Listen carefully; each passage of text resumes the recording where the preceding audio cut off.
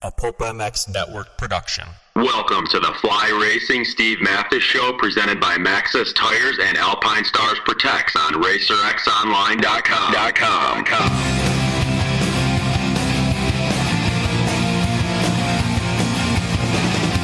With your continued support of our sponsors, we have surpassed 1,000 podcasts delivered with over 7 million downloads.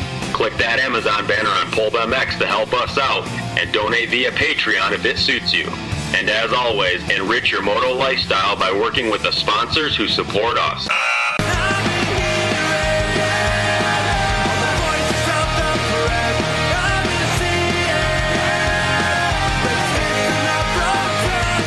Original Moto Podcast, featuring legends of the past, stars of today, season previews and race reviews, introspection, opinion, facts, and laughs. Here's your host, Steve Mathis.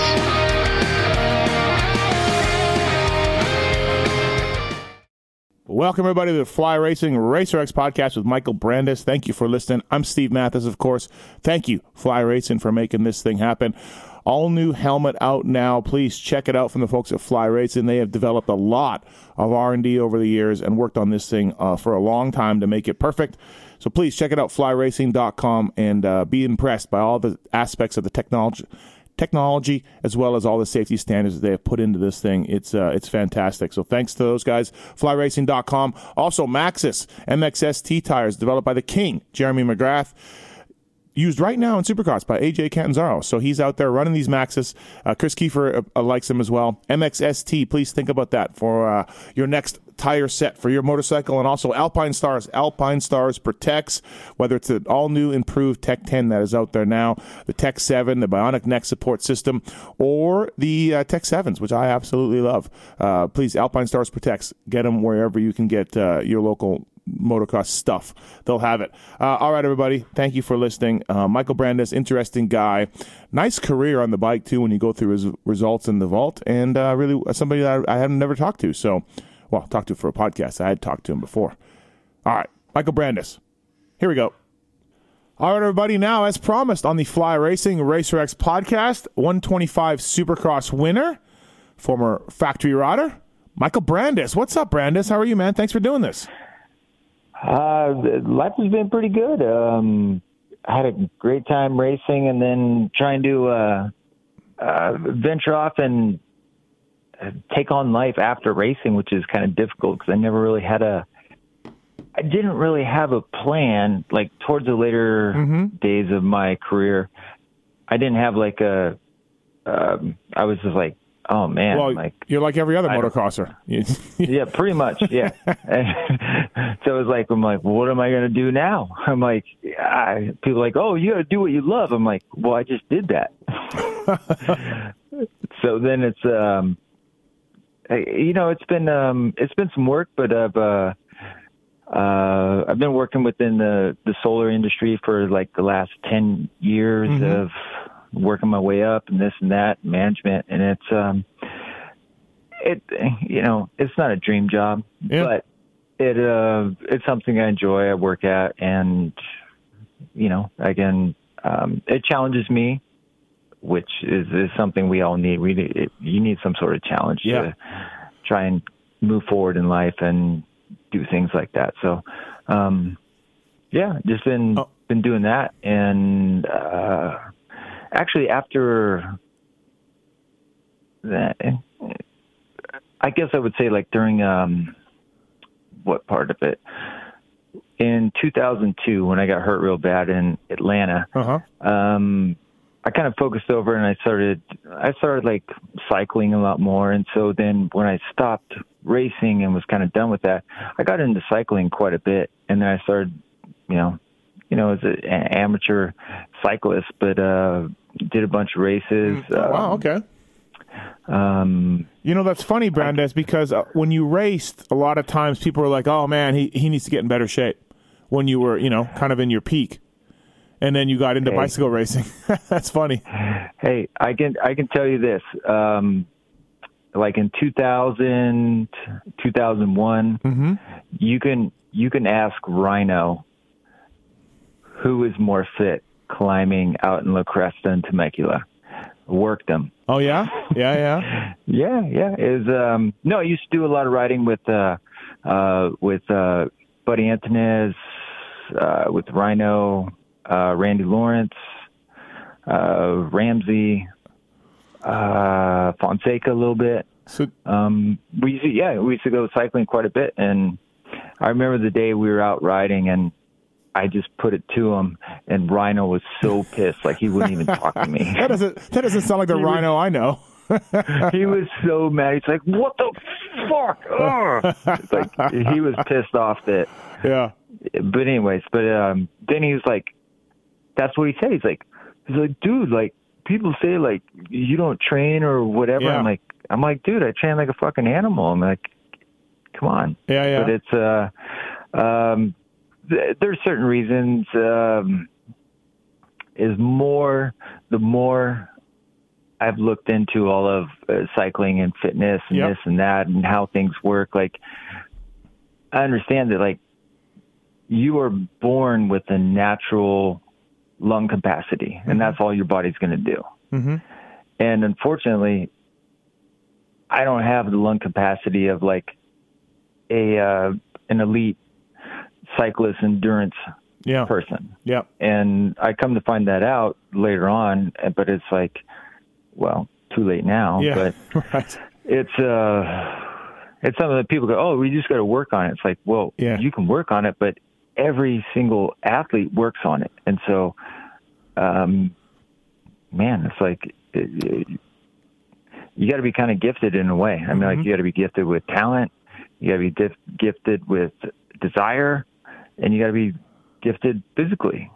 Yeah. I mean, you're all right. of it comes into play. Yeah. And are you married? You got kids? No, none of it. Okay. No. Do you ride much? Do you ride at all? When's the last time you rode? The last time I rode a dirt bike was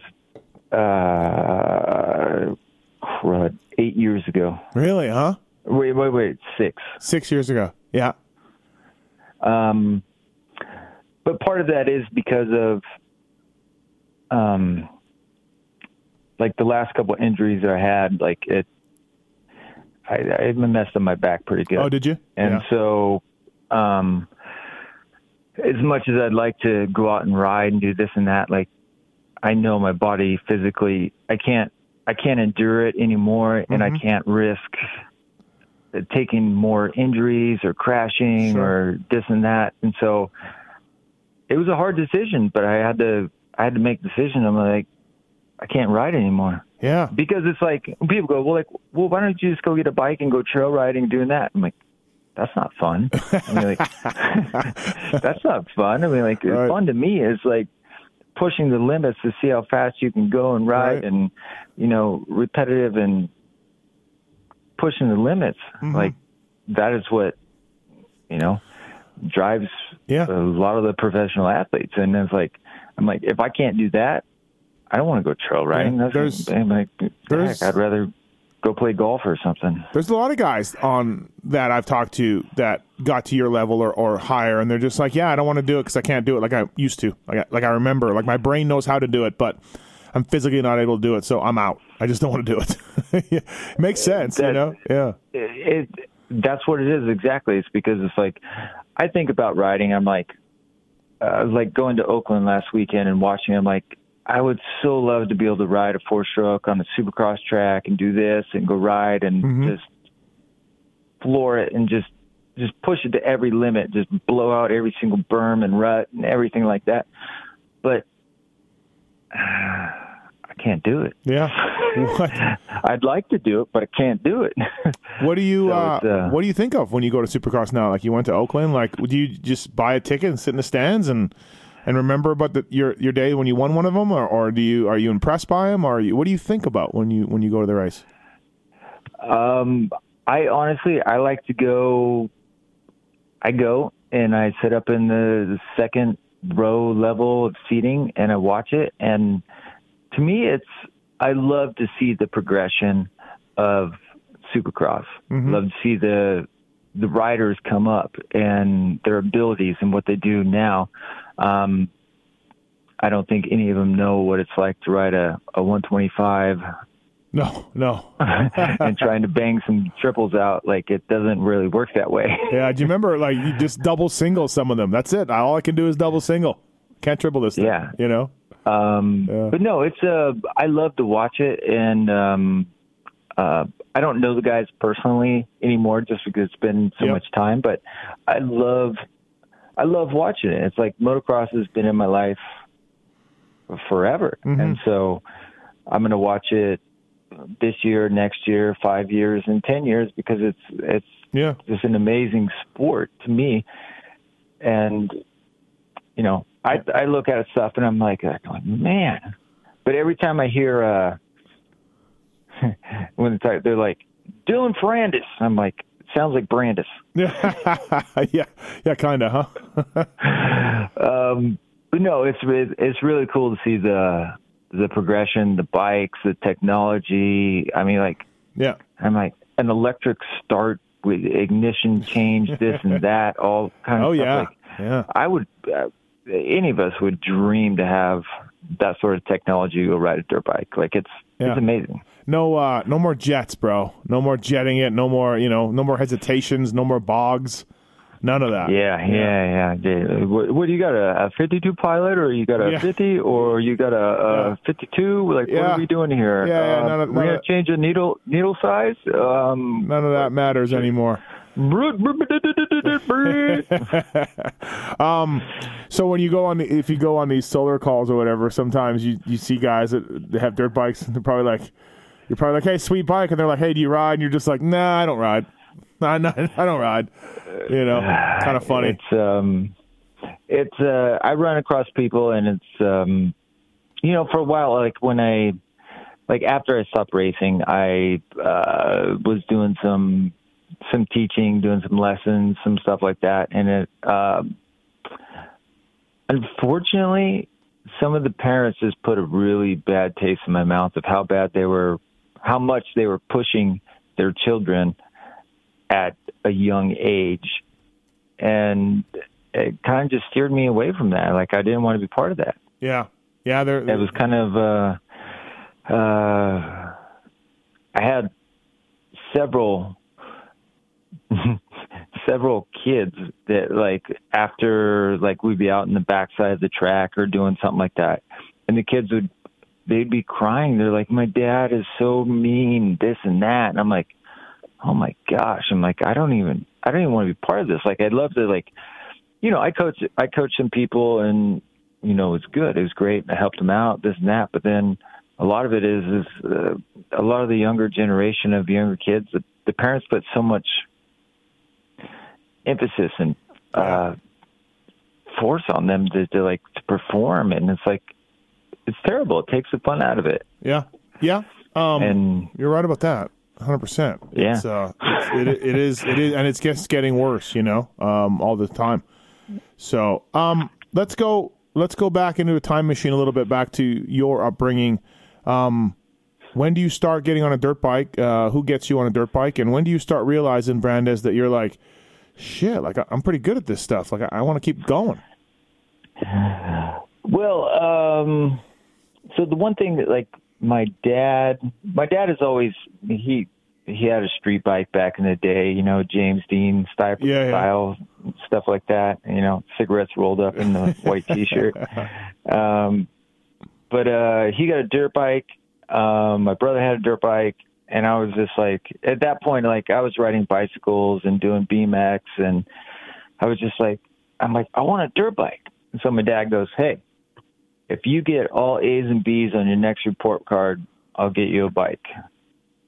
And he was hoping, I don't know what sort of motivation or whatever he was doing, but I banged it out, and I brought it home, and I'm like, I got all A's, Dad.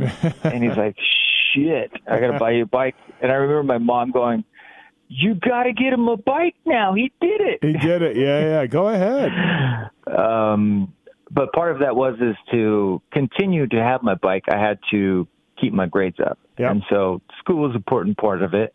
There's a lot of people that don't, the parents are just like, oh, they're 14 years old, or we're going to put them on homeschool. We're going to do this. And I'm like, need an education regardless of whether they become professional athletes or not. But I mean, like, it doesn't make the rest of their life. I'm like, you got to do it. So, and is this NorCal? This is you grew up in NorCal or SoCal? I grew up in Ukiah, which is 3 hours north of San Francisco. Okay. All right. Kind of in wine, pear orchard. Okay. Valley way up north. Yes. Grew up small town. It was, like 15,000 people. Oh. Like small town, outskirts.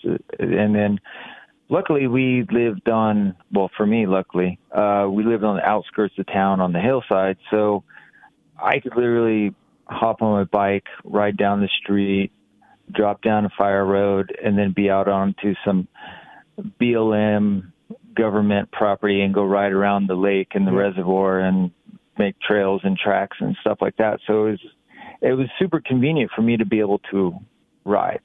There was times when initially, like when I first started riding, like me and I had a friend down the street named Chell, and we would get up at like 6:00 in the morning, and at 6:30 we'd go ride our bikes around for like 30 minutes before the school bus came to pick us up. And then when we got dropped off after school, then we hop on our bikes and we'd ride until it was time for dinner. Yeah. Wow. And when it got dark, and so it was it was pretty convenient that way. I was thinking you grew up with E-Town and Hangtown and all that, but they're far away at this point. Like, you're not riding those places, as a kid. Hangtown was...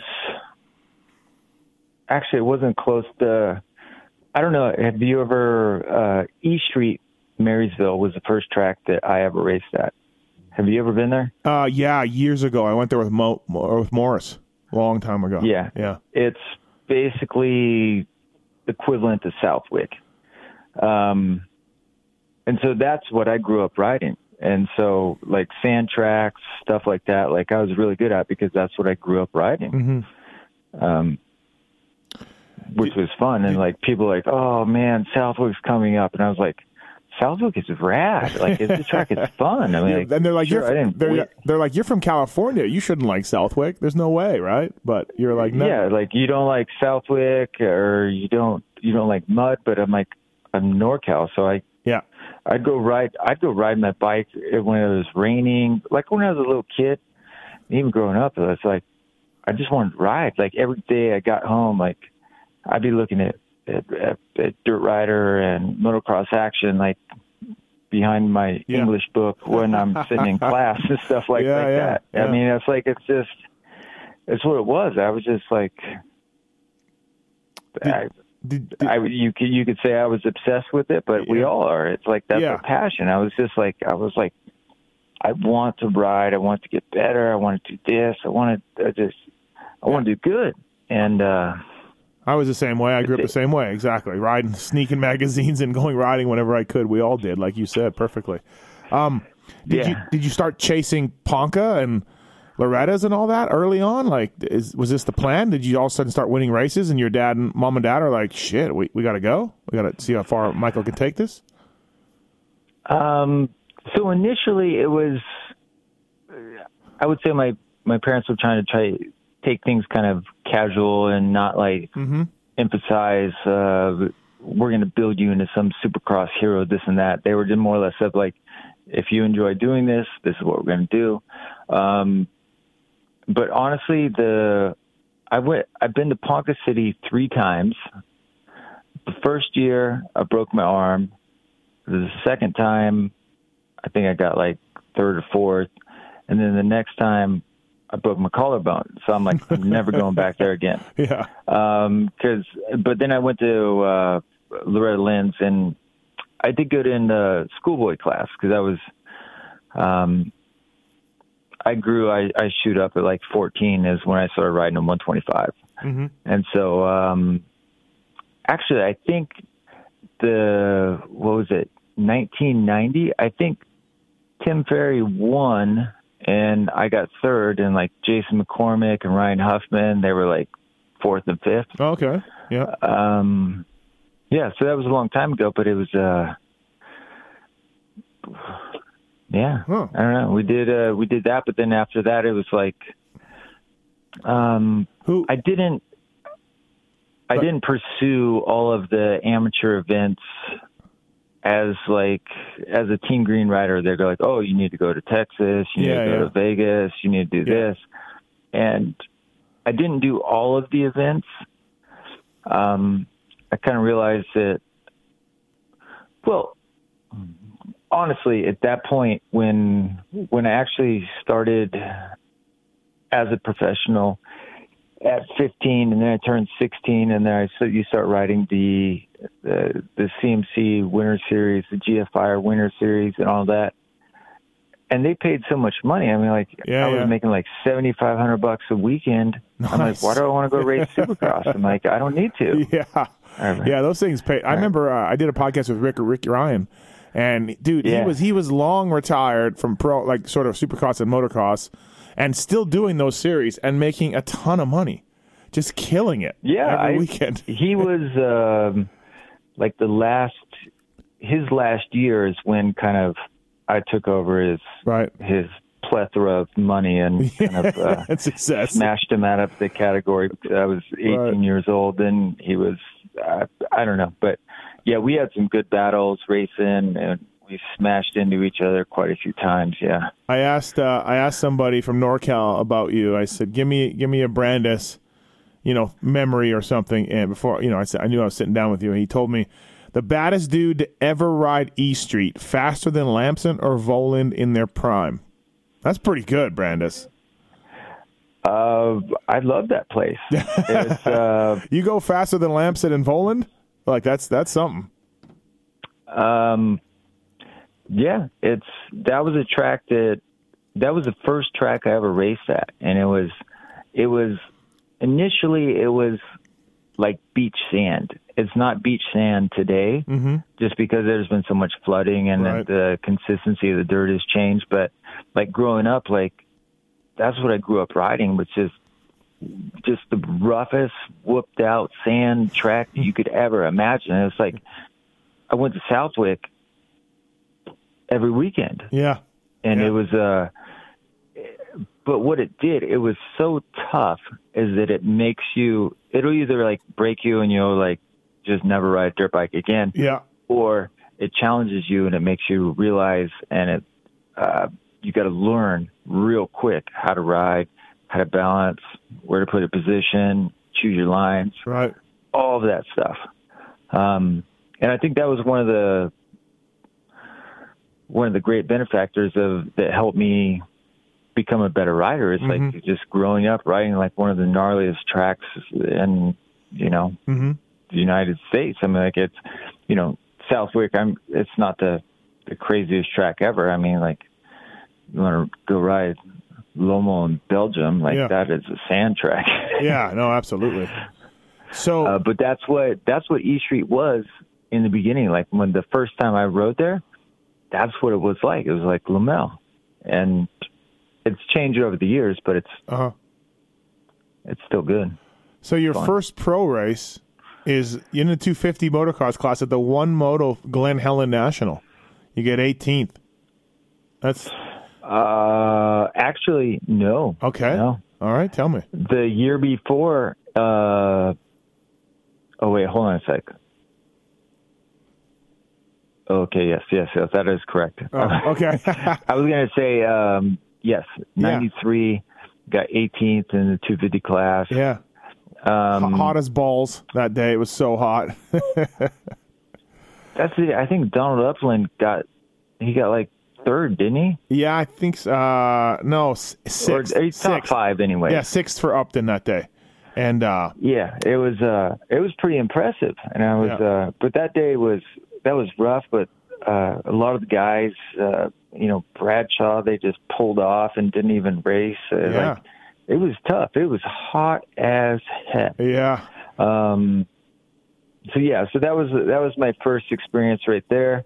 Then the following year when I rode Hangtown, I believe I got ninth or ninth or 10th. Yeah, ninth overall, which is your first national on a 125. That's pretty impressive for sure. You've beaten a lot of good guys. Yeah, it was. I don't know. It was that year was a good. It was that year. 1994 was a year of either I'm going to pursue this and I'm going to do good at racing, or I'm not and I'm done. Yeah. And I put everything into it. I had to go buy my own motorcycles. Really? I had to pay for everything. Yeah. And everything I made from the Winter Series, from getting 9th or 10th at Hangtown, whatever it was, like all I did was put it all back into racing, and I got a mechanic and. So really, no help from Cowie, no help from really anybody on bikes and parts and stuff, or a little bit of help. At that point, 94, no. Yeah. I wrote checks to buy parts, to buy plastic, to buy pistons, to hopefully get Jay Clark at Wiseco to give me a couple free pistons. Right. Like, I paid for it out of my pocket. And like everything I won, I put right back into racing, because I was like, this is what I want to do. And I go, if I don't put 100% into it, then I'm not going to be able to, make it to where I'd like to go. Yeah. So I spent a lot of time and effort and money to getting up there. 7th at Seattle in Supercross. It's pretty good. Yeah. Yeah. Gotta be stoked that on was, that. That was the first time I ever rode a Supercross track. And you're like, this is how it was back in the day. People don't understand that now. They don't understand that nowadays. But there was nowhere to practice Supercross for you guys. No, there wasn't. And I mean, like, that's the great thing about today's. I mean, you got kids that are like 13, 14 years old. I mean, riding Supercross tracks, going here. They got compound yards, and I'm like, I never had any of that. The only thing I had was I had some property where I went down to Big Four Rents and rented a tractor, and I built my own track. I'm like, that's all I had. But being a 17-year-old kid, I don't know how to build a Supercross track. I tried, but it didn't really work. Seattle's all ruddy. Seattle's all ruddy and soft, and you're out there just trying to do the doubles. It was honestly, it was like somehow I ended up 7th. I don't know how, because when I walked the track, I was like, what is this? I had no experience on any of this stuff. I'm like, it frightened me, honestly. Right. I mean, I was just like, I'm like, what am I going to do with this? And, I tried to do my best, and, it turned out to be all right, but it was like, I was completely out of my element. Like, I was not in a comfort zone whatsoever. It was weird. Yeah, I bet. 95, you only raced 4 times. Did you get hurt? What happened in 95? You rode San Diego, got a 15th. Then you rode Hangtown, Spring Creek, Binghamton, and that was it. Got hurt? I did a little bit. I was more 95 Team Green was helping me out a little bit, so I spent a little time doing amateur stuff, going to Vegas and going to Texas.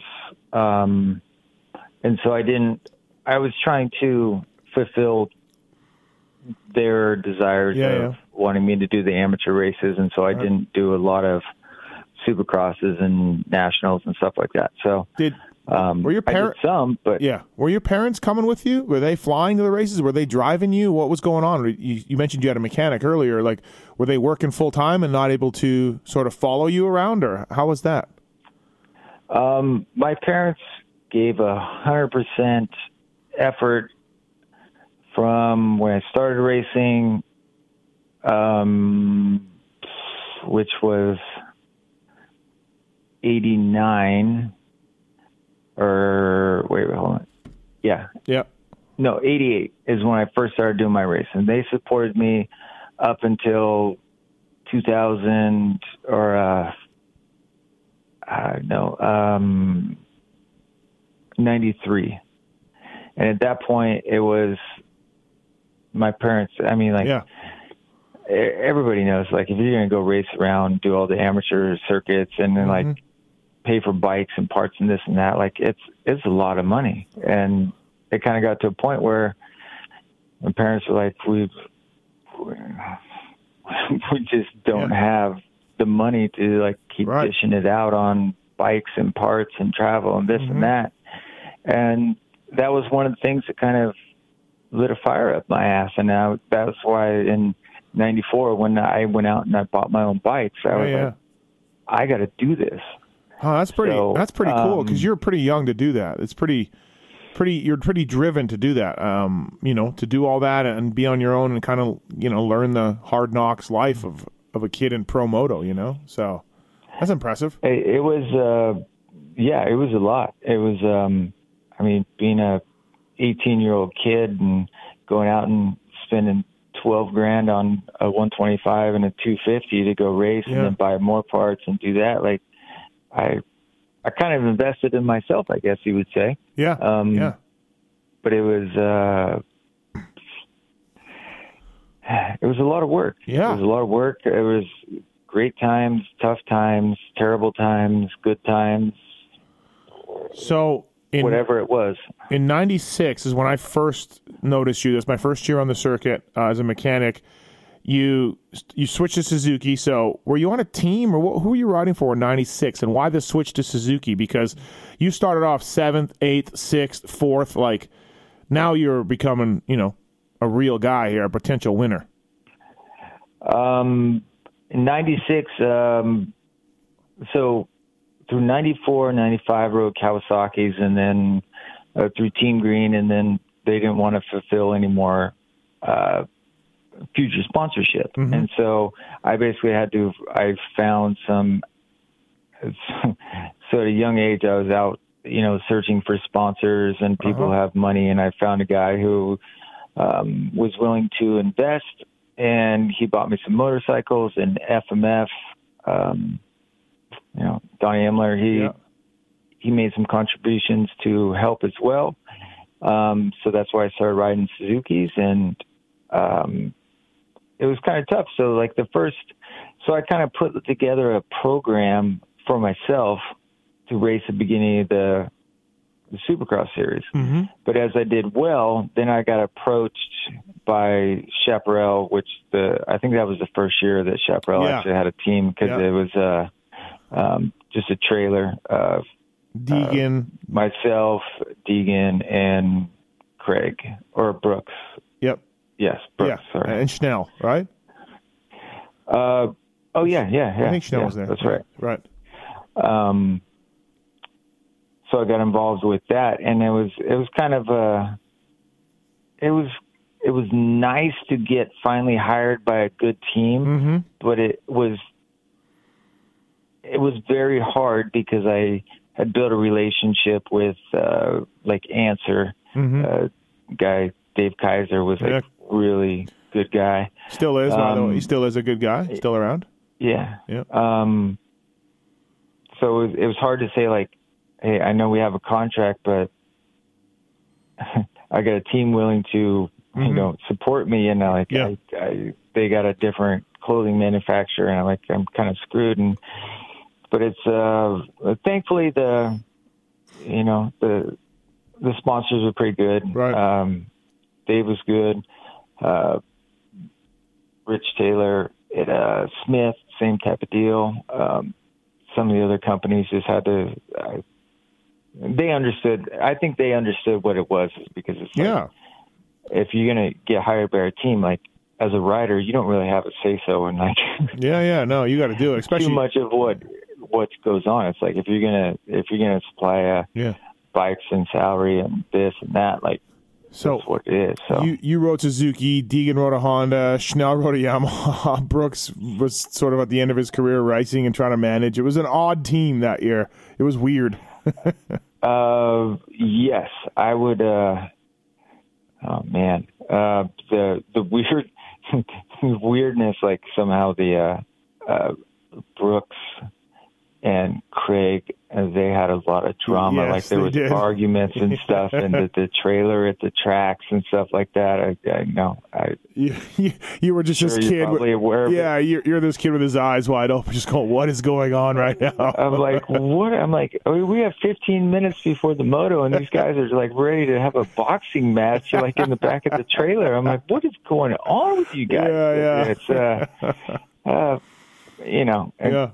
I'd come to find out what the reason was, and whatever. But so the next year, Chaparral goes bigger. They get a rig. They hire Button. They hire Lawrence. Preston is there. Yeah. You stay on the team. How was Button and Lawrence pretty cool? Were they cool to you? Did they help you out? I got along with Jimmy and Phil really good. Actually, Phil he probably lived 10 houses down the street from me when I lived in Menifee. So, yep. I got to get to know Phil a little bit, and that's when I kind of got introduced into his brother Randy, yep. and cycling guy, and started riding bicycles with them. Just kind of hanging out with those guys and going out and riding the tracks. And I think it helped me out a lot because it's like as you growing up, like you need to be pushed, and that was the whole reason why I moved to Southern California, was to pursue my career. And it's like you ride with better people, and like it pushes himself, like this and that. And I mean, that's the one good thing. Like one of my good buddies that I battled with since I was 11 years old was Casey Johnson. Like we used to race up here in Norcal together, and then we lived down the street from each other, and we went through our careers the same time. We're at the same age. It's like, so me and him having a good a friendship and a rivalry, and it was a lot of fun. Yeah, we had some crazy stuff go down as well. Yeah. We'll probably get into some of that. Hey, by the way, I was just looking at your results. 97 High Point, you get 4th outdoors. Yeah, that was a fat mud race. That was a huge mudder. Yeah, absolutely. Bradshaw won the 250 class. Yeah. Yeah, it's I'm from California, but I'm from Norcal, which is completely different than SoCal. So I went and rode in the mud on a regular basis. So I don't know. I think that day that, the GOAT, Carmichael, I think he ended up like 20th that day. Yeah, something like that. Yeah, wasn't good. So you ride for... Yeah, that's pretty cool. 4th at High Point. And... you're getting a lot of top 10s at this point. You're certainly riding pretty well. You're on a Yamaha, which is probably a better bike than that Suzuki in 97, right? Absolutely. I like the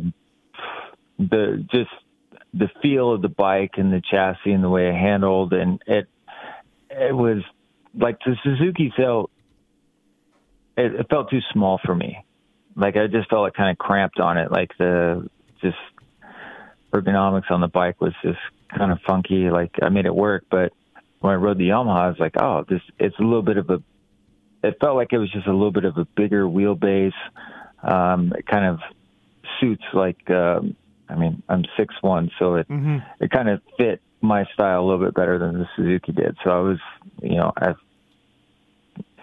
I felt really comfortable on it. And actually my mechanic, Brian Kinney, who... Oh, was BK? I didn't know BK was your guy back then. Yeah. And, he used to work at Escondido. What's it, Escondido? Yeah. Yamaha, Escondido Cycle Center or something? Or I don't know. Yeah, whatever that was. Yeah, he used to work there. And then he's from San Jose, so he's from up north, and that's how we got connected because we're NorCal people. And we started.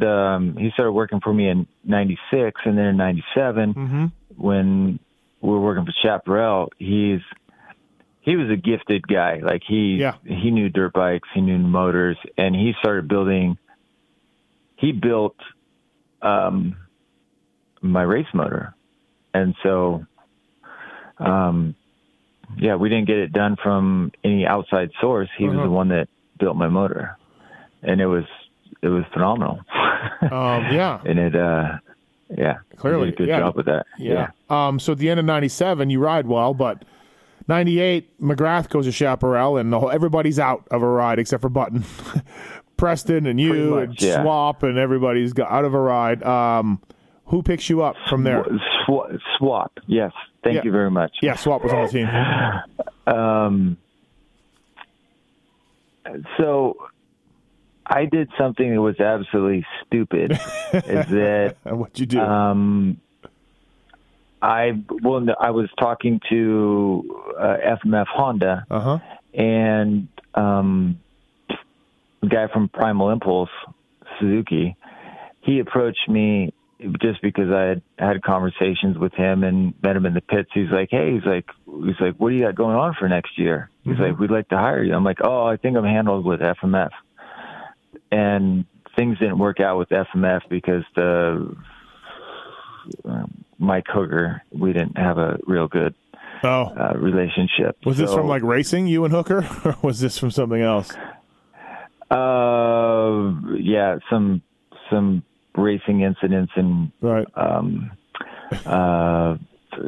at Atalanta and Sunrise during the Winter Series races, some stuff that happened with the PC guys and myself. Okay. And so anyways, there was a little bit of bad blood there. Yeah, Hooker had a big. I was on that team in '98. I joined the team later on, and Hooker had a big to do with that team for sure. You know.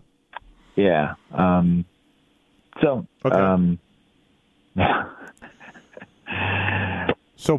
you go to Primal? So then in at the end of 97, the guy Kurt that was basically Kurt Primal Impulse guy. Yeah, Kurt Clovis. Yeah. He approached me. He's like, hey, we'd like to hire you for next year. I'm like, oh, I think I'm good. I'm gonna, and things fell apart. And then I'm like, it's November. I don't have a ride. I'm like, what am I going to do? And so then somehow randomly I ended up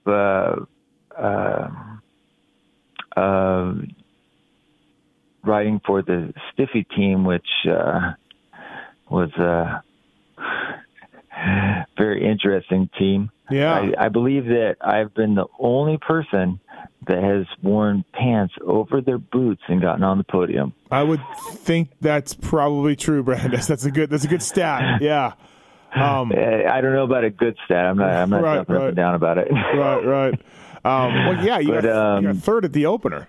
Team Stiffy. Yeah. So another kind of mud race at LA Coliseum. A lot of people don't know how to ride in mud. I did pretty well. I think Ryan Huffman got second. Was Gothic on the team then? Gothic J, was he a mechanic on the team then? Who? Gothic J. Do you remember him? Oh, yeah. I think Gothic was on Stiffy. I gotta ask him. He was on there at some point. No, I don't think he was that year. Okay. But apparently he found his true calling. He ended up, I think he worked for Honda and some other places. Still works for Honda now, yeah. Yeah. He used to, I lived in Quail Valley, Metzger, Mike Metzger. Yep. Lived really 200 yards away from me. We were kind of in the hillset. And Jay used to live with Mike, and I think Deegan lived there with them for a little while too. And that was Gothic loved riding those hills. Crazy stuff. We shoot fireworks at each other and stuff like that, and piss off the neighbors, all kinds of stuff like that. I'm sure, yeah. Stuff of being an 18, 19-year-old kid on your own. Yeah, you got to do a lot of responsible stuff. So Stiffy is like, Al Borda's got part of it, something to do with this, or is a sponsor of the team or something, right? No. Who was Stiffy? No. I don't even know. Who was Team Stiffy? Stiffy was a company that made graphic decals for jet skis and the serial numbers. it really had no affiliation with motocross whatsoever. Okay. It was just a random title sponsor that they put together. So it, I mean, like I rode for them, but it was just like, oh, you want to ride for us? Okay, cool. All right. Yeah. Like no contract, no salary, no deal, nothing like that. No nothing, no paperwork, no signature. Just, we'll do this. And I'm like, I got to do something. So I got to get to the races and try and do well. You're putting in good results. 3rd, 6th, 9, 9, 5 at Hangtown, like 8, like good results. You're on Stiffy Suzuki. I mean, come on. So when I rode Hangtown, by that point, I had switched over to riding for a Moto Triple X. In 98? Yeah, I rode for Stiffy throughout Supercross, and then I switched to Moto Triple X. I don't remember that at all. That's odd. Okay, so that so at Hangtown in 98 when I got 5th, I was riding for Moto Triple X. Okay, and that would have Deegan hadn't quit the team yet, so Deegan. You went. Deegan was he was on Moto Triple X through Supercross, and then when they hired me, then he went back to Stiffy for the rest of the year. So like we swapped positions. Right. So funny to think about that now, right? Oh, that's funny. So decent, good year for you. 99 comes. Who are you riding for? 99 was awesome. Yeah. That's, the year before I screwed up and Primal Impulse wanted to hire me, and I thought they had things handled, and I didn't. And then the next year, 99, Kurt, the owner, he's like, we want to hire you. And I was like, okay, I'm on it. Yeah. Just because like the year before, like, Robbie Rayner, like the bikes he had, like he was killing it. I remember him just crushing it past RC at Unadilla, like because the bikes, that was like one of the best bikes I can remember ever riding. Like it was, for it being like a two-stroke. Yeah, Ping absolutely the best two-stroke. Yeah, Ping was by and Ping says the same thing. Well. He says the same thing. He absolutely loves that bike. He still talks about it to this day.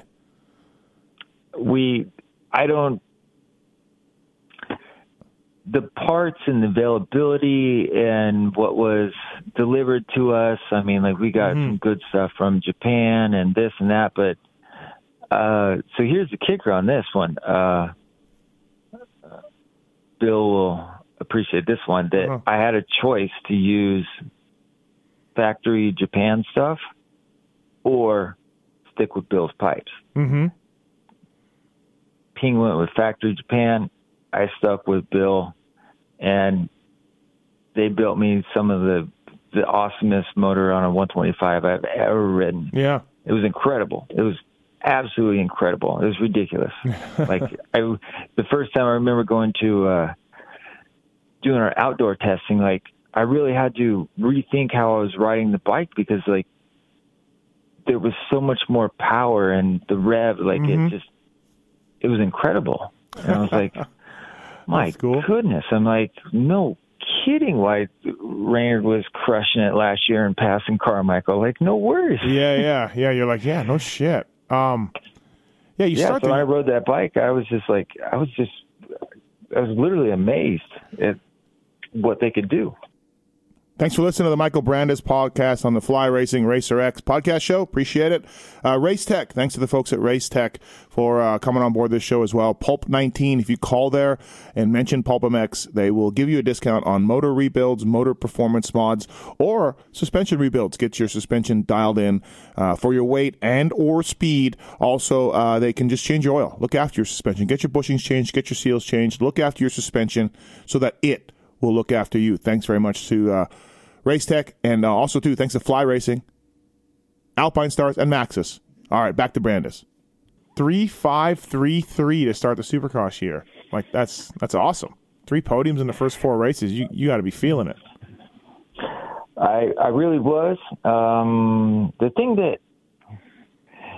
one thing at San Diego, I think when I got a 5th, during our heat race, me and Nathan Ramsey got into, I wouldn't say we. I smashed him and we crashed. And Duke Finch from AMA came over and basically gave myself and the team a big lecture of how to ride this and that, because Mitch was pissed off because I smashed his guy. And so they made a big deal out of it. And it kind of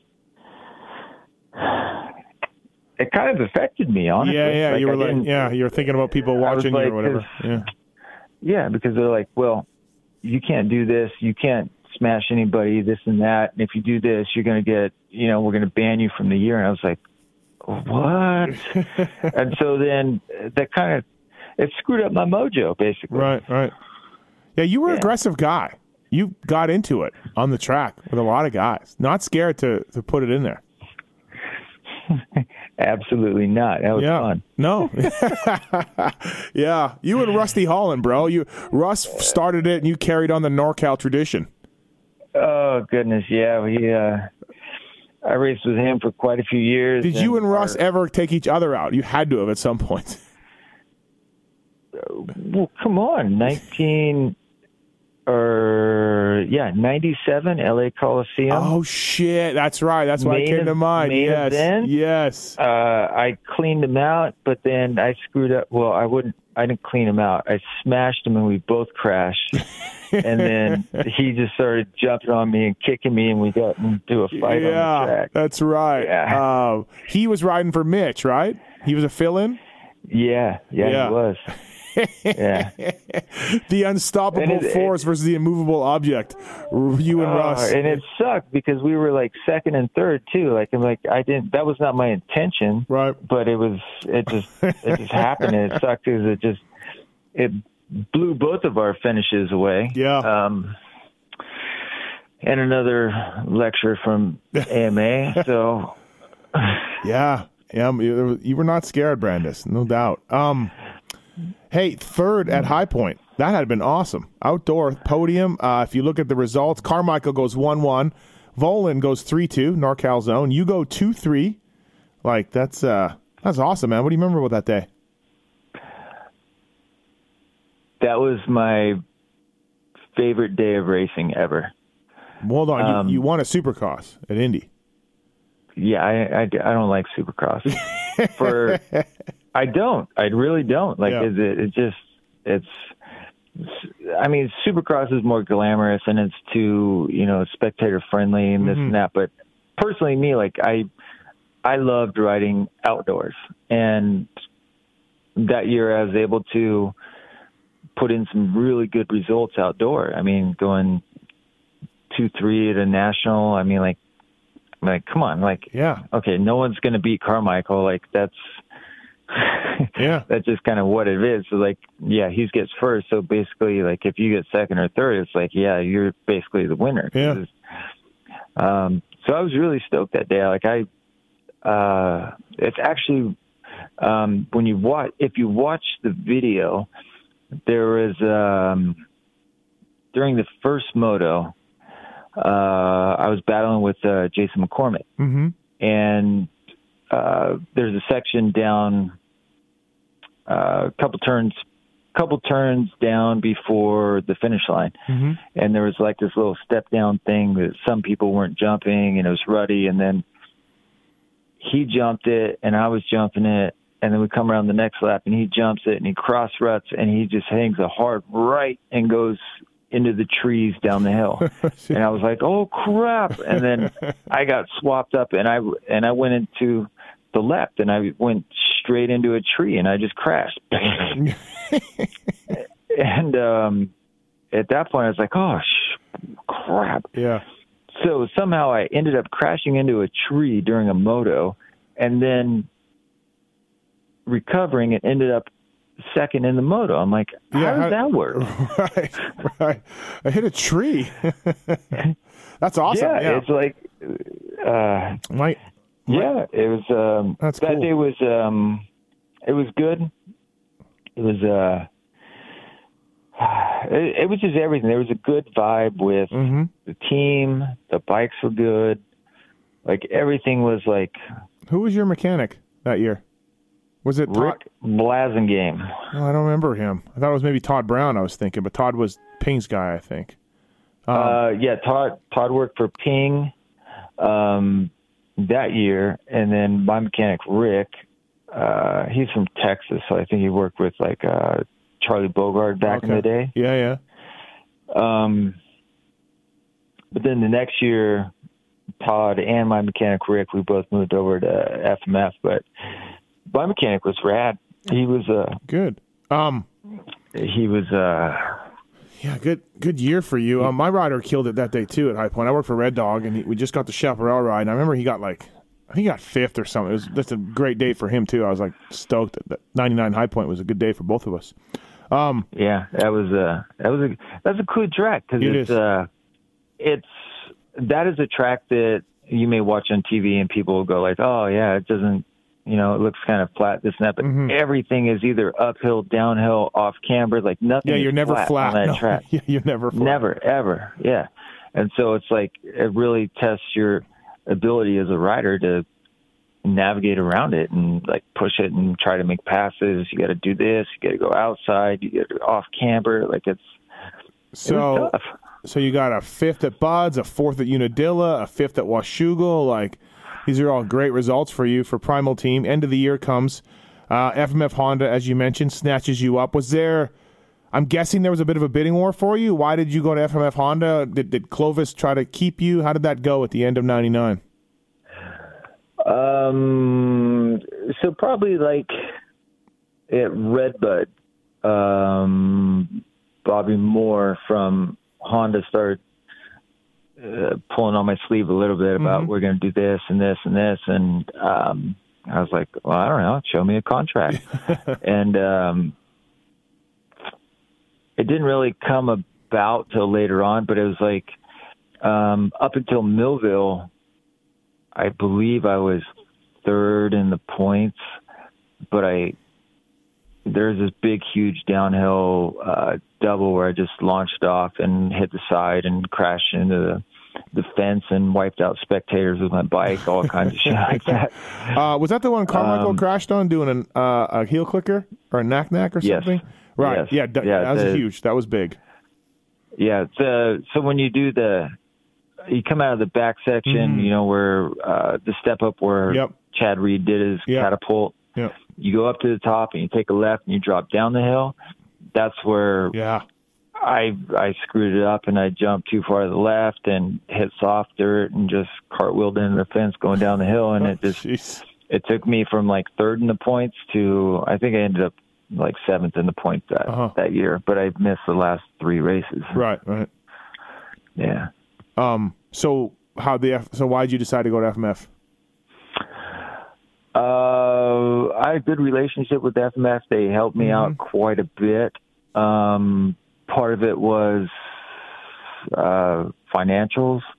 Part of it was the fact that even though Primal Impulse wanted to, and Suzuki wanted to hire me, they weren't giving me a contract. They're like, oh yeah, we're going to do this, but they didn't produce contracts. I'm like, guys, and like it's late October, like I need a contract. And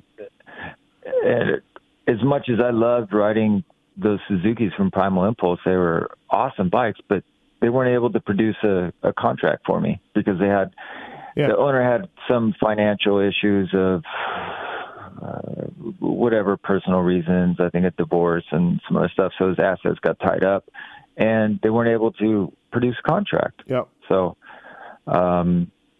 I just said, this is what I got to do. I'm like, so there really wasn't you really didn't have like a bidding war. You didn't have a choice to go anywhere else. It was really FMF Honda or nothing else for you. It was, I'd wanted to stay on the team with Primal Impulse Suzuki. Yeah. The bikes were credible, the whole atmosphere, mechanic, everything, like we got along good, or everything was like gelling good. I mean, like I had a good season. But okay, so the races end on Labor Day, and then October comes and there's still no contract, and I'm like, okay, well, I need a job, so produce one or I'm going to have to look for it elsewhere. Mm-hmm. And they weren't able to produce it, so I had to go somewhere else. Not as good of a bike, huh? At FMF Honda? Slightly off the Suzuki. Oh, goodness. I remember oh, man. I remember our first day of actually motor testing for Supercross, and Dan Bentley goes, "So how would you compare this to your bike last year?" I'm like, "This thing sucks." and that just put a bad vibe between myself and Dan Bentley. Which he's a great, knowledgeable person, this and that, but it's just that it just put a bad situation between us because I was completely unhappy with the bikes. They were not anywhere near as good as the Primal bikes, and that's when Brock Sellards was on the team, and they gave him the 98 motor that Lamson and someone else was using, and I'm like, why don't I get a 98 motor or the whatever? And they're like, well, so eventually, like after we all ended up running motors from like 2 years before because they were much better. Yeah, that year 2000, they were different power valves. They were terrible. They were terrible. All the power valve shit and stuff like that. It was just, those bikes were terrible. Yep. I was there in '98, and Sheik was riding it, and he was freaking out at how bad the bike was, and Bobby Moore was trying to talk to him, and Sheik's yelling at him, telling him to shut up, and he doesn't know anything, and I'm just sitting there going, this is not a good team right here. This is not going well. And there was a lot of I think there was a lot of pressure from Honda that was put on the team through FMF and this and that, but it's like if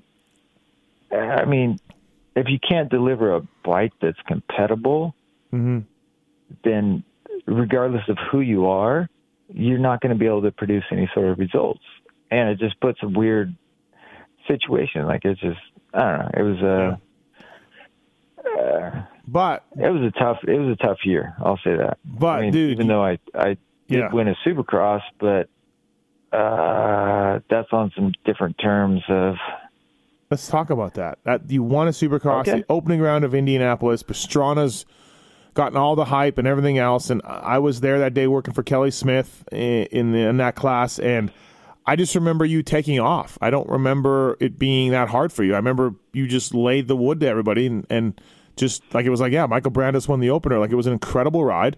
Like I said, it was the opening round. Your childhood dream, you'd done it. You won a Supercross. I mean, what was that day like? What was that race like for you? It must have been amazing.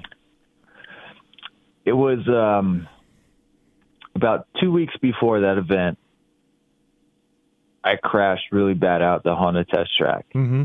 And I didn't ride for 2 weeks before that event. Yeah. Like,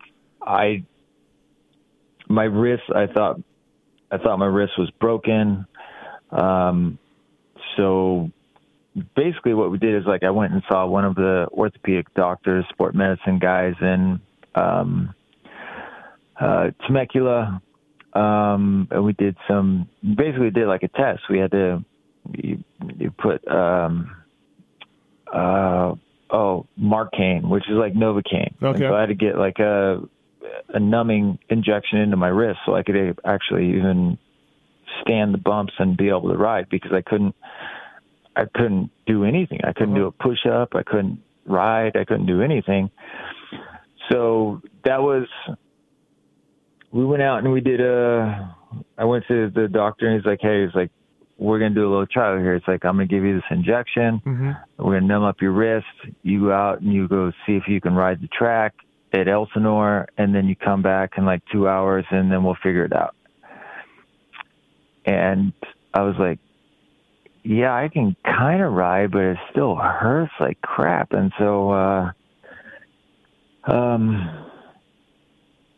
and then I was getting pressured from the team. Like, I told them, I'm like, I can't ride. I'm like, I can't.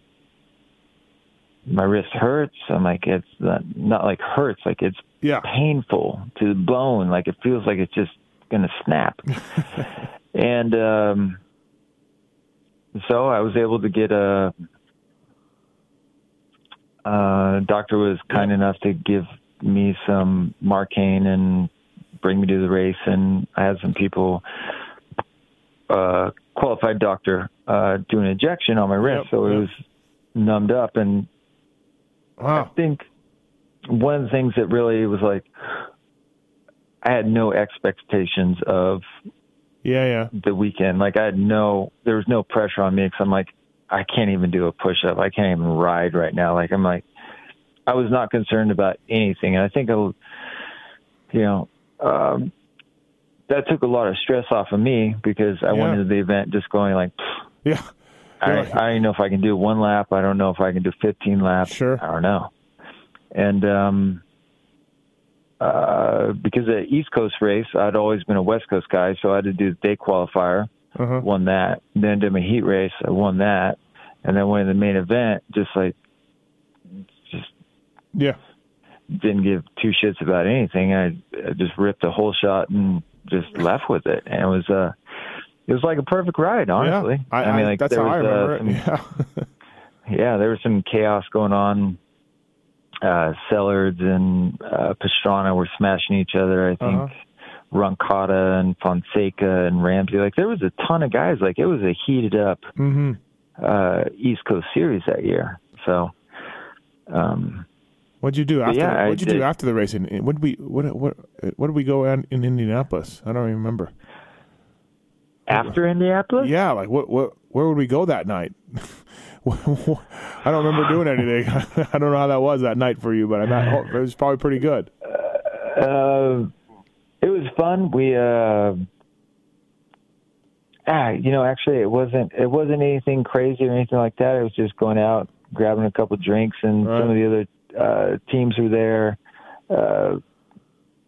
I remember Mitch giving some congratulations. Oh, did he? Okay, yeah. Yeah, so it was. He's like, I'll never hire you, but good job today. Yeah, I don't think he was ever too much of a fan. But, I mean, it was just, Where's the trophy at? You still have it? You got it somewhere good?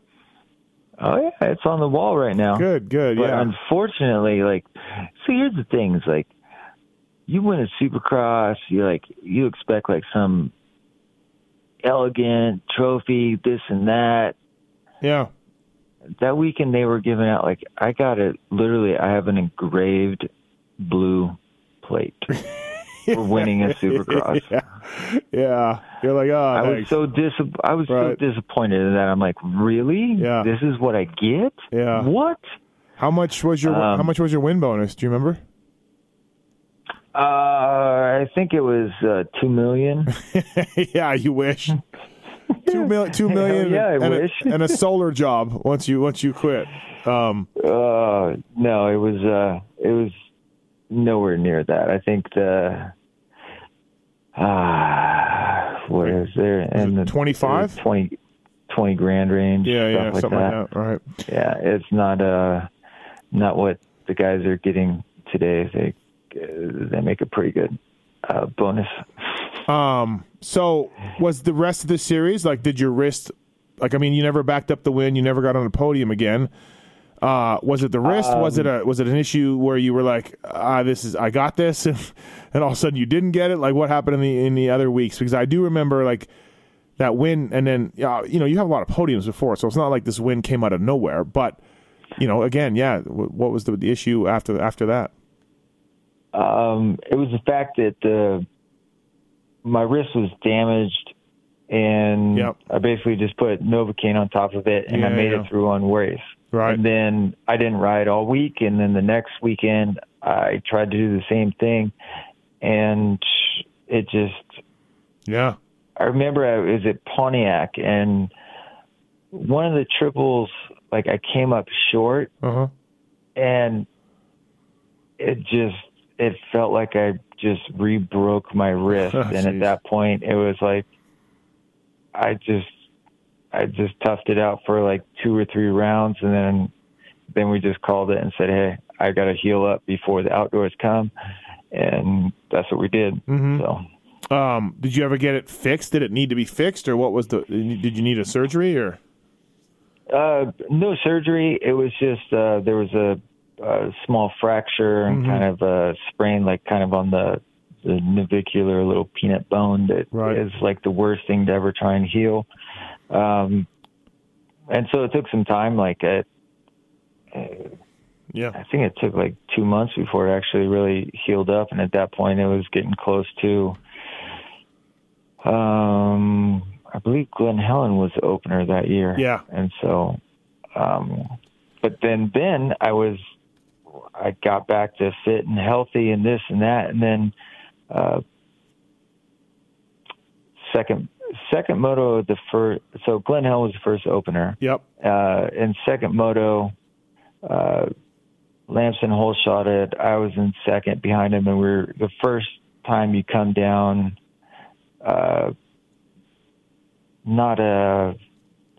what is it? There's two different hills. So you come down the first hill not before like Mount St. Helens, but the other like miniature hill. Yeah, smaller one. Yeah. Just launched it into some braking bumps and just rode the front wheel and just cartwheeled it out. Oh, boy. It was not good. Well, and then, I mean, the bike wasn't that great outdoors either. I imagine your results weren't anywhere near what they were the year before. No, it was, as much as, I mean, our bikes were okay. Yeah. They were not great. They were not, they were nothing compared to those Primal Impulse Suzuki bikes I had. They just ripped, they roared, they were awesome. And it was like, it kind of just played like a little bit of funk on me, because every time I hopped on the bike, I was just like, it just kind of doesn't go as fast as I need it to go. You're like, I'm trying, man. I'm trying. I'm twisting the throttle, but it's just, people are passing me. And it, and also as I'm 6'1", 175 pounds. Yeah. Like it's completely different to, you got someone else who is 5'8", 140 pounds. Like I'm giving up horsepower just on my size. Yeah. Yeah. So did you know that they were going to let you go? Honda, FMF did at the end of the year, or did you? Was it? What, yeah. Yeah, probably around June, I knew that things weren't going to work out with their. Right. Yeah, you're like, okay. I needed something different. I needed a different bike. I needed a different team. They weren't. We just didn't get along the best. Right. I would say it that way. There was a lot of stories of Michael Brandes over the years that I've heard through different people. Off the track stuff and Casey, along with that and Factory Phil and that type of crowd. Do you look back on some of those times? I mean, I think you had a really good time off the track. You took advantage of being young and having some money in your pocket, and you're not the first or the last guy to do that. How bad did it get? Were those stories just kind of pit gossip exaggerated, or were there times where that kind of stuff got out of control a little bit? Well, I don't know exactly the stories that have been told to other people. Yeah, just Brandes. We definitely had some fun of smashing up rental cars or driving them on racetracks or running over trash cans down the sidewalk. That was a lot of fun. But it was not like, I don't know. We were just young kids just having fun. I mean, we're 21 years old, buying houses and getting paid a lot of money and just chicks. Yeah. That came easy just as well as going riding little 50 motorbikes in the park down the street until 2:00 in the morning type of stuff. We're just having fun. Yeah. I mean, we're not robbing banks or doing anything like that. No. Did it hurt your racing though? Looking back on it, did you wish you would? Did you put in your full effort and then have some fun, or did you at times be like, man, I'm losing track of, what it takes here as a factory rider. I would say at this point, yes, I would. I don't think I committed 100% to it. Right. And I wish I would have. Probably could have changed a lot of things, but it's just hard. It's like, I look at some of the things now, and the guys got training camps, and they got personal instructors, and the team is a coach. Yeah, the team is the team is telling them where to go, when to be there. We're testing this day, we're practicing this day, all of that. Yeah, yeah, and none of that was around in my era. It was just, okay, we'll bring your bikes to the races, and you just show up. We'll buy your plane ticket. Yeah, like, all right. Yeah, but there was no. I mean, like the whole Alden Baker facility, like if anything like that was like around back in the day, like tons of us would have been different riders than we are. Mm-hmm. That was a different. It was a different era, including McGrath and all those guys. It was a different era. Yeah, the 90s were different. I remember when you were one of the conversations you were having with RV, and he's like, man, I just wanted to have fun racing. And then back in the day in the 90s, it was fun. And then Alden comes into the factor, and it's just punishment. It's brutal. It's terrible. And I'm like, yeah, you're right. Yeah, Ricky really started it like we used to have some fun. No, I agree, man. It was. Yeah, I mean, I was on the edges of this stuff as a mechanic, but there was plenty of times where I was around some big names that, on a Wednesday afternoon in Corona or Temecula at what was that bar called? What was that stupid bar called in Corona or Temecula? Crud. Right, whatever it was. Yeah. You were there on a Wednesday. In cahoots. Yeah, that's it. There we go. Right. Yeah, so spent a lot of time there. Yeah. So like Wednesday, you're at In Cahoots, and you see a bunch of guys that probably shouldn't be there, and they're racing in 2 days. But that's what people did, and it wasn't you. You weren't the outcast. You weren't the guy that everyone was just pointing fingers to. But I do remember hearing like. There was like a rat pack of guys. It was you, it was Schnell, it was Casey Johnson. I'm trying to think of some other guys, and Jerry Dostal. Dostal, and Preston. Yeah, and you guys were having fun, man. Lots of stories in the pits about you guys having fun. So that's all. Like I don't know. There was a lot of it. Yeah, I'm not saying there was like illegal drugs or hard booze or anything. Just a lot of fun, right? So. Fun. Just, I mean, from the SoCal Mecca and anybody that followed Supercross, it was just kind of, to say at least we're chick magnet, right? And it was, it just, just came. So you missed Supercross in 2001. What happened?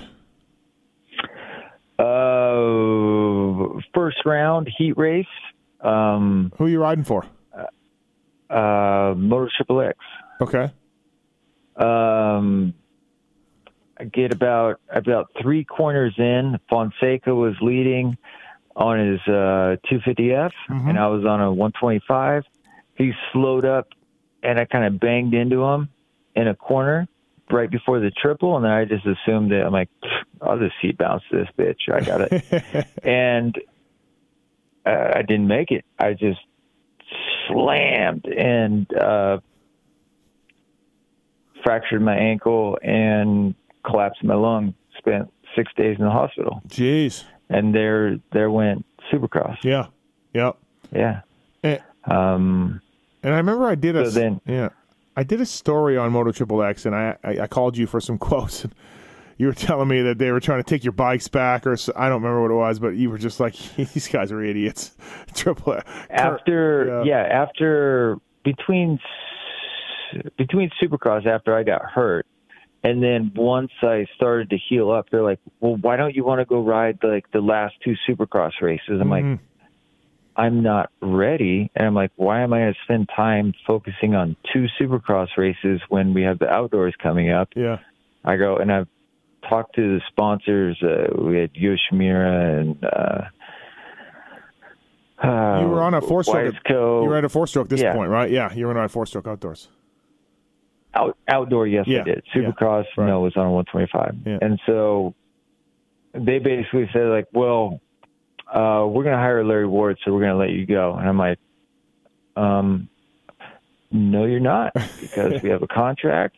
And if I need to go to the races, if you think you're going to be able to fire me for no reason and you're going to tell me to go away, I'm like, I'm going to go to these races and I will print up a bill and I will send it to an attorney and they will send it right to your ass and you're going to be screwed. Yeah. And that was when Kurt, the guy from Kurt Haller, Triple X, he's like,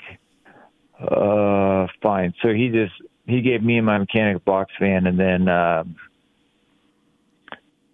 Kyle Lewis and Larry Ward had the fun mover. So which actually was kind of cool, because actually I had some really good races, and it was like a fun summer. It was kind of more low key, just having a box van and going to the races, not full semi, this and that, and everybody, whatever. But it didn't work out perfect, but it was, it is what it is. Yeah, kind of like how you started, right? A little bit. Yeah, it's. I kind of always enjoyed I was never the type of person that grew up wanting to be some sort of famous person or having people look up to you and this and that. Like, I just wanted to ride my dirt bike. Mm-hmm. And so at times, like throughout the career of going to autograph sessions and doing other operative things of advertisement for this company and autograph signings here and doing this and that and doing things up in the stands, and you got people everywhere. I was like, like that was not what I mean. Like, you take like Travis Pastrana, like that guy is like, he's the perfect cover model of just he lives for it, right? Yeah, and that was not me. I just liked riding my dirt bike. Like, I didn't want to be some sort of superhero person or this and that. And that was not my deal. That was not what I was after. It's not what I wanted. I just wanted to ride and race my dirt bike. Right. And so it was kind of a clash, because there was a lot of responsibilities of being, riding for an elite team and doing good. Is like the signings, autographs, this every weekend, going to dealerships, going out and, trying to produce commercials or photo shoots for other sponsors. Like, there's just so much more involved than just riding your dirt bike. Mm-hmm. So that was the one thing that I really didn't like. I never wanted to be some like, you're like, just let me go practice. Becoming like famous was not my intention at all, and I didn't want it, and I didn't like it. Like, I like to be myself. And, interesting. Well, you had a nice career. You obviously, like you said, you probably wish you would have tried 100% or put it 100%, tried a little harder than you did, but you won races. You stood on many podiums. I mean, looking back on it all, Brandes, you got to be proud of what you accomplished, huh? Absolutely. Yeah. I would. Sure. I wish I could have, performed a goat and won every single moto throughout the national series. But I mean, that happens to one person like every 10 years. So, no, I was able to put in some good motos, some good results. I was happy with the way I would say in 99 and 2003, when I rode a four-stroke, I got some good results there as well. Mm-hmm. Those 2 years were really good. They kind of 2001, 02. 02 is when I got hurt real bad. I got landed on in Atlanta and ruptured my intestines, and I was kind of paralyzed for like 5 hours. Jeez. So a lot of people don't, they may not understand all that, but I got landed on. I got scars on my back from, unfortunately, it was from Paul Curry, which actually he was a friend, and we rode the Moto Triple X the year or two before. I just cross-rutted and I crashed, and then as I was trying to get up, he came over the finish line jump and he just landed right on top of me. And at that point, I just kind of flopped over. And when the paramedics came out, they're like, "Can you move?" I'm like, "No." They're like, "Can you feel this?" I'm like, "No." And then at that point, it scared the crap out of me. Yeah, I bet. And thankfully, it came back. Probably about 6 hours later, as they were trying to do some sort of dye testing and then bring me into the x-ray room. And then I'm like, "I'm sick, y'all." And then I started barfing all over everybody. Jeez. Wow. Yeah, it was a tough one. It's and going to Atlanta Trauma Center, not a hospital, but a trauma center, where I was in my room. I shared a room with the guy next to me who was handcuffed to the bed because he was a robber, and there was a officer stationed outside of our room. Like, that's the kind of place I was in. I went to a place like that in Indy with my guy, Birdwell, when Birdwell got hurt. We were in a hospital where they were like, he didn't make it. There was too many gunshot. And I'm just like, what the hell am I? Where am I? So. Yeah, it was a rough week. That was, actually, that was the same weekend that Kevin Windham, he broke his femur. Broke his leg, That same, the same night. I crashed in practice, and then he broke his femur. Like, he was launching some big he was going over the berm. Crazy section and just KO'd himself. And 03 was Star, right? You were on Star? Yeah. Yeah. Star Racing is good. When I believe that was the first year they got rolling. Yeah, I'm not sure. It might have. Yeah, I don't know. Maybe 1 year before, like Keith Johnson. Yep. Or Kevin and Keith and New Mexico Keith Johnson, not New England. Right. Keith Johnson. Yeah, there's a difference. I remember because at that point it was like March. And I'd just done all the Winter Series races around locally up north. Just been focusing on outdoor races and won all the CMC and the GFI races and all this kind of stuff. And Keith Johnson, actually, I was down at Casey Johnson's house, and Keith had called Casey and he was like, "Hey, would you be interested in riding for our team?" And he's like, "No, I'm going to do some other stuff." He's like, "But you should talk to Michael." And so I started talking to Keith about it, and he's like, "Well, I know you haven't ridden Supercross this year, so we're not sure what you've been doing." He's like, "But," and I'm like, "All right, dude, whatever." Yeah. And he's like, "Well, we'll supply you bikes and do this and that for 3 events, and then we'll reevaluate." Okay. And then I went to Glen Helen, and I believe it was fifth overall. Yeah.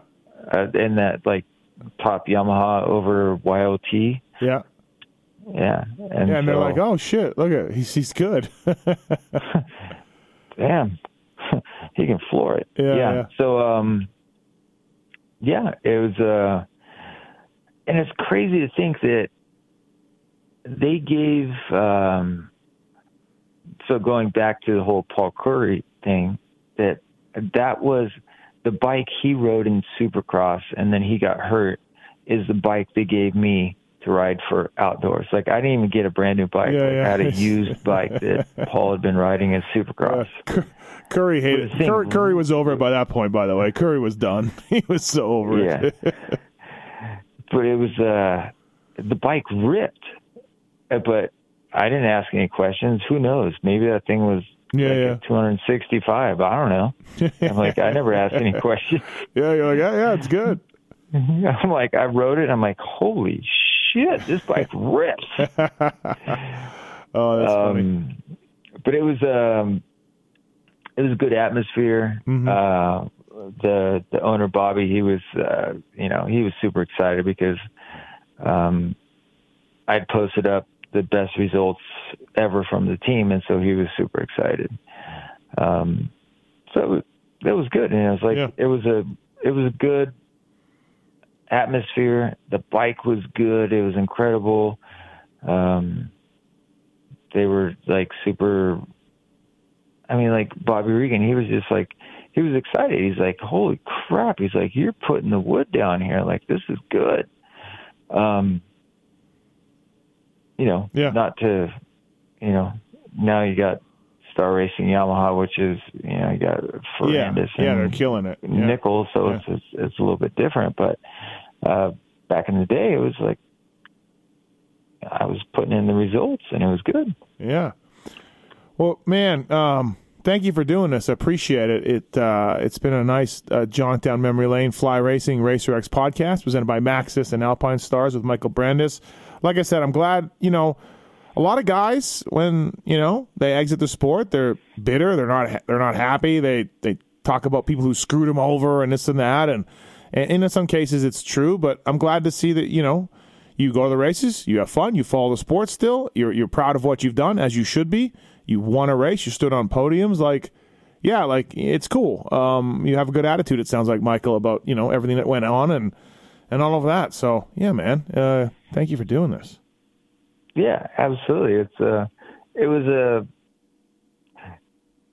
I look at it this way at this point. It's as any sort of athlete, regardless of what sport you're involved in, it's a small portion of your life. It's not going to be, you're not going to be an athlete your whole entire life. Like, it's not realistic. Mm-hmm. So what I was able to do and ride and race and perform when I had the opportunity, it was great. But I also realized that was racing was one part of my life. And now I'm in stage 2 of my life, and I'm sure there'll be a stage 3 of my life. Hopefully it's nothing to do with anything bad, but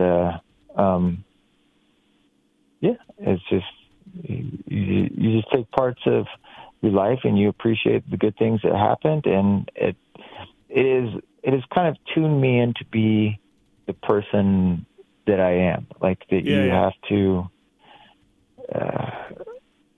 honestly, it's like to be a perfectionist, like, you have to be literally a perfectionist and analyze everything you're doing and try to make it better. And that's what I still do today, even though it's not to do with motocross, but whether it's with cycling or my work, like, you got to keep continuing to learn and challenge yourself, because if you don't, then you're be stagnant. Yeah, absolutely, right. And you can't look back on something that you can't change and be pissed off and bitter and everything else. It's no good. It's not gonna work. Not gonna help anything. So. No, it's absolutely a waste of time to look back and be like, oh, it should have been this, or this person should have done this, or right. No, it's a waste of time. It's you got to look forward in life. I mean, like, that's what it is. I mean, like, it doesn't, like, sure, there's been accomplishments and things that have happened in my past, but my life today is based on my future, not what I've done 10 years ago from racing. Yeah, and well said, man. Perfect. Well, hey, thanks for the time. Really appreciate it. Glad you're doing well. And, yeah, thanks for the time tonight, man. I think people will really dig this. And it was cool catching up with you, Michael. Thank you. You got it.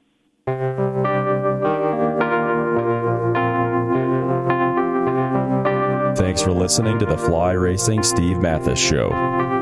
Don't forget to check out some of our past shows, including motocross legends such as The Bad Boy, Rick Johnson. I looked down and my hand was junk. I mean, It was sitting over to the side. The tendons were jerking in weird places. And my biggest disappointment with Danny Storbeck is that he never said sorry. Because Danny and I were friends, and we've never talked since. Brian Lunas. Before the 500 event, Dave and I fly to Germany, go down to Stuttgart.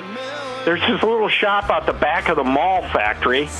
We get our cylinders, take them back, and, off we go. And, we ran Nicosil cylinders as a factory part for a handful of years before anybody ever saw it in production. Dave Arnold. And McGill was all, how he did the big pancake thing, and he's got the thing, he's completely laying on the gas tank trying to miss his tree. I mean, he would have gone even harder, jumped farther if that tree hadn't have been, if it hadn't have been there. The Hurricane, Bob Hanna. I love the guy. I don't dislike. I think he's the greatest competitor this sport ever had. Absolutely 100% in my mind. I firmly believe that statement I said about these modern-day guys in Switzerland or Holland or Belgium on 45 minutes on the same bike. You're not beating Roger. Are you crazy? They're not doing it. If they think they're so much better nowadays than they were in those days, they're fools. They're different bikes, different times. The Beast from the East, Damon Bradshaw. It got to the point where I didn't want to leave home.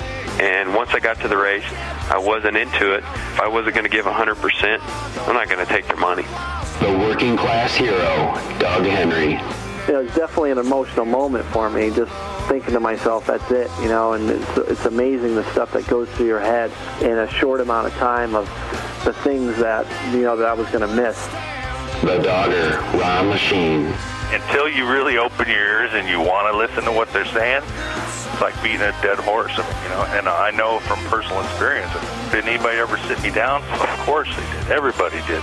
Pro Circuits, Mitch Payton. There's two ways to make the money. One is you can sign for money, or two, you can earn the money.